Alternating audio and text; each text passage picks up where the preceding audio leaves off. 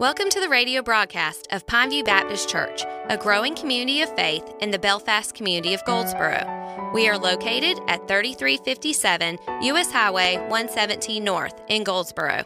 We invite you to find out more about our congregation by visiting us at facebook.com/Pineview Baptist Goldsboro. Join us now for our weekly message.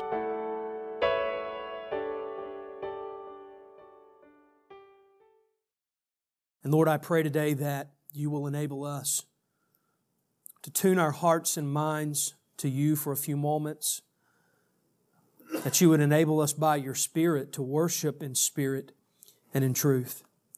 I pray today for my friend Pastor Kelly in Princeton and for his congregation at Antioch Presbyterian. Lord, that you would accomplish your purposes in them today through the teaching of Scripture. I pray today for Pineview as we have gathered together on this day to worship you, to fellowship together, to break bread together, but also to hear your word, to learn from it. Lord, give us attentive hearts and minds, receptive spirits. Give us illumination, Lord. Open our eyes. And it's in the name of Christ we pray and ask these things, God's people said. Amen and amen. If you have your Bibles, turn with me again to Ephesians chapter 6. Ephesians chapter 6, the same portion of Scripture we were in last Sunday, and we're going to pick right up where we left off. We began this portion of our sermon series, Gospel Stewardship, by talking about work, everyone's favorite topic. And last week we talked about sort of a code for workers, for employees, and today we're going to see the second half of that. Pick up with me reading in verse number 5 again. And it says, "Bondservants, obey your earthly masters with fear and trembling, with a sincere heart as you would Christ, not by the way of eye service as people pleasers, but as bondservants of Christ, doing the will of God from the heart, rendering service with a good will as to the Lord and not to man, knowing that whatever good anyone does, he will receive back from the Lord, whether he is a bondservant or is free." Pay special attention to verse 9, which is what we're focusing on today. "Masters, do the same to them, and stop your threatening, knowing that he who is both their master and yours is in heaven, and that there is no partiality with him." May God add a blessing to the reading of Holy Scripture. As I said last week, we sort of discussed a code for workers, and I'm inquisitive by nature, so when I approach a text, I always begin with questions, and I allow the text to answer those questions. So my question was, how are we to work as servants of Christ? And that applies whether you're an employee, a worker, and it also applies if you're an employer, a manager, a business owner, a boss. And so the code for workers that we discussed from Scripture last week was firstly that we're to work respectfully, also sincerely. We see conscientiously, verse 6. And then finally we discussed the fact that we're to work pleasantly, that we are to be pleasant to others, especially those of the household of faith. But don't we want our witness to be improved by our work ethic, by how we conduct ourselves when we go to work, when we interact with customers or whoever that may be, even co-workers. And so today we're asking the same exact question, how are we to work as servants of Christ? And here's our code for employers. And you can also throw in the word managers, bosses, business owners, and so on. And so we're going to see today what Scripture has to teach us about this particular aspect of work. And we're asking that same question, does your work ethic point those around you to Christ and to the gospel? In a June 2014 Forbes article that was written by a lady named Susan Adams, she wrote these words, "Are you feeling satisfied with your job? If not, you are among the majority of Americans, 52.3%, who are unhappy at work, according to a new report by the Conference Board, the New York-based nonprofit research group. As I researched this idea of work and happiness, I found even more updated statistics, and it's very flexible. It's a very flexible sort of reporting and polling, but there were some years where Americans were very pleased with their jobs. They were very thankful to have employment in a downward economy.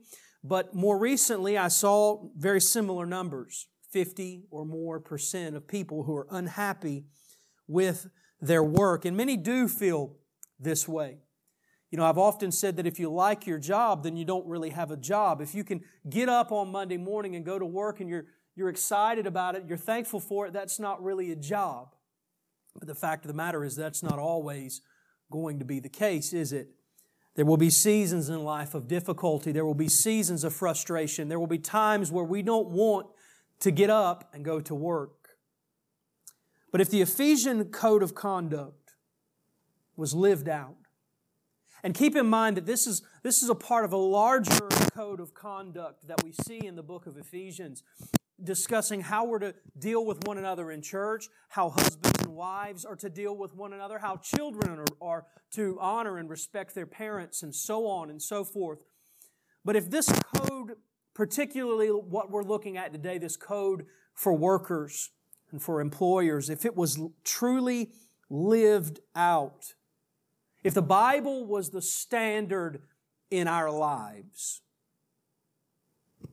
I don't believe that there would be so much unhappiness in our society. The Bible presents us with revolutionary ideas, relevant teaching, and also we see today revolutionary social ethics. And we're going to look at that in particular. But the first thing that I see in the text this morning, first thing Paul says is, do unto others. Sort of a golden rule, if you would, for business owners, employers, managers, and so on. He says in verse number 9, masters, do the same to them. Just as we see mutual submission in a husband and wife relationship, in a church relationship, we also see it described here. Mutual submission carries over into this realm of work. And what Paul is telling those in authority is simply treat your employees the way that you would like to be treated. Those 4 principles that we discussed last week, Paul is saying to those in authority positions, do the same. Treat them with the same respect. If you want respect, show respect. If you want sincerity, then show sincerity. If you want conscientiousness, you model it for your employees. If you want pleasantness, model it for them in the workplace. And in a workplace where that is the standard, and it is lived out in the lives of those in positions of authority and also those in the workplace, you'll see productivity, you'll see unity. By productivity, I mean that things are getting done. There's accomplishments being made. By unity, I mean that people are getting along. Far too many workplaces, there's this tension. There's this butting of heads. Leadership. I believe that's what the Bible is teaching us here. Be a leader. Set the tone. Model it for others.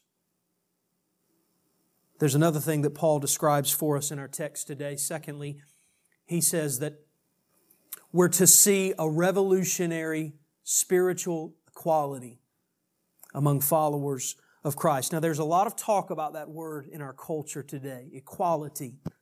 And many are getting led astray by worldly ideas and political systems. And you have heard me stand in this pulpit and unequivocally denounce critical race theory, intersectionality. The people of God don't need those things because we have a book that supersedes any of those ideas. You say, well, we're talking about a text that is describing a slave and master relationship. Yes, and as I shared with you some context last week, it would be the gospel that would be a death nail to the system of slavery. We don't need worldly systems to deal with equality. We have God's Word. And it's described for us in detail here in this verse. It says in verse 9, "Stop threatening, knowing that He who is both their master and yours is in heaven, and there's no partiality with Him." Just because a boss or a manager or an employer holds a higher authority in the workplace doesn't mean he is greater in God's eyes. I can apply that same principle into our context today in a church. Just because I've been called as pastor, just because Pastor Tim is also one of our elders, our pastors, that does not mean that we are greater in God's eyes. There's an equality that the Bible describes here. And it's cutting to our heart attitude. You know, we've been talking about attitude here recently, and that's what it's getting at. It's focusing on the attitude of your heart. If you are a leader, if you are a manager, a supervisor, if you are over others, do you model humility? Do you realize that the people under you are also made in the image of God? And that if they are Christians, you are on equal ground as humans because you serve the same heavenly master. What a radical idea that's presented in this Greek culture. The gospel changes people. The gospel changes lives. The gospel changes cultures and societies. The gospel, as I've said many, many times, is the great equalizer. There's no one here in this building that's better than the other. We are all the same at the foot of the cross. We are all the same as we approach this table. That's equality. The text tells us that the employer is to refrain from harshness, from using his higher authority to strong-arm, to intimidate, to oppress employees. John MacArthur writes that there should be a mutual honor and respect from Christian employers to their employees, based on their common allegiance to the Lord, giving up threatening. The Spirit-filled boss uses his authority and power with justice and grace, never putting people under threats, never abusive or inconsiderate. He realizes that he has a heavenly master who is impartial. Now, there's a phrase that I was told by another pastor years ago. He would say, preach the text just as it is written, rightfully divide, but then he would add another phrase and he would say, and then put some flesh on it. And what I mean by that is, let's make it practical. Let's make it applicable to our particular context. So here's some practical and biblical advice for you today. If you're in a position of leadership in work, if you're an employer, if you're a business owner, pay fair wages. Show care and compassion for those who you employ. When they're ill, reach out to them. Show concern for them. Be concerned for their marriage. Be concerned for their children's well-being, for their education, for their future. Set them up for success, especially if they're a fellow brother or sister in Christ. Model the example. Be a leader. This is not an option for those of us who follow Christ. God's Word to us today is abundantly clear for employers, just as it was last week for employees. And so the question for those of us who oversee workers, who lead in the workplace is, does your leadership style, does your management point workers to Christ? Do they see it lived out in your life? Are you being the example? How do we accomplish this? Well, contextually speaking, all of this follows a very important verse in Ephesians chapter 5, verse 17. That verse preceded this entire code of conduct presented in chapter 6. And it says this, it says, be filled with the Spirit. You see, it's not our inclination to be this type of person as human beings. Because as we've already discussed this morning, we're not good. We're not righteous. We're not clean. None of us are. Apart from Christ. And by His Spirit, we can be who He's called us to be. It goes on in chapter 5 to say, addressing one another in psalms and hymns and spiritual songs, singing and making melody to the Lord with your heart, giving thanks always and for everything to God the Father in the name of our Lord Jesus Christ, submitting to one another out of reverence for Christ. Husbands, wives, are you submitting to one another out of reverence for Christ? Church member, pastor, church leader, are you submitting to one another out of reverence for Christ? Employees, are you submitting to those who God has placed in authority over you out of reverence for Christ? Employers, bosses, managers, business owners, are you submitting to your brothers and sisters in Christ out of reverence for Christ? Remember what our text said, that you are bond servants of Christ, not of man, doing work as the will of God. Those who are full of the Spirit have hearts that make music.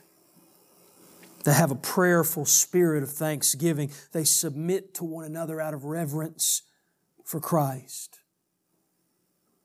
I want to share this with you. I read it this week in some of my study. It was written by Justin Martyr, who in the 2nd century said, our Lord urged us by patience and meekness to lead all from shame and the lusts of evil. And this we have shown in the case of many who have come in contact with us, who were overcome and changed from violent and tyrannical characters, either from having watched the constancy of their Christian neighbors or from doing business with Christians. Lord, let it be so. I can't remember who it was I was discussing it with this week. But we were talking about workers in restaurants and how almost every server will tell you that the very worst crowd is Sunday at 12:30. God forbid that we would look down on people, that we would think we're better than anyone. We're sinners. We are sinners, but saved by the grace of God. And that doesn't give us a right to hold up our nose. The Bible says, be filled with the Spirit. Humbly approach the relationships in your life, whether it's in your home or in your workplace. I ask you again as we close, does your work ethic point those around you to the gospel? Does your management, does your leadership point workers to Christ? This is the Word of God. It is for us His people, and I say thanks be to God for it. Heavenly Father, we love You. We worship You. We adore You. And we glorify Your name in all the earth. Lord, I pray that You would enable us by the power of Your Spirit to glorify Your name, not only when we come into worship on Sunday mornings or Bible study on Wednesday nights, but that we would be glorifying Your name in our workplaces. That we would be glorifying Your name in our homes or in our relationships with others in our communities. There are no part-time followers of Christ. We don't serve You, Lord, on Sundays and then hold up our noses at others Monday through Friday. Change us, Lord. Renew our minds. Fill us with your Spirit. Give us that prayerful spirit of thanksgiving. And may we know true submission to one another. Why? Out of reverence for Christ. It's in the name of Jesus we pray and ask these things. And God's people said, amen and amen. Pineview gathers for worship each Sunday beginning at 9:30 a.m. for morning prayer. Sunday school classes for all ages begin at 9:45, followed by our worship gathering at 11 a.m. We also meet each Wednesday night for Bible study and prayer at 7 p.m. in our church fellowship hall. We're located at 3357 U.S. Highway 117 North in Goldsboro, North Carolina. We're a Southern Baptist congregation dedicated to expository preaching and biblical worship. We invite you to join us for worship.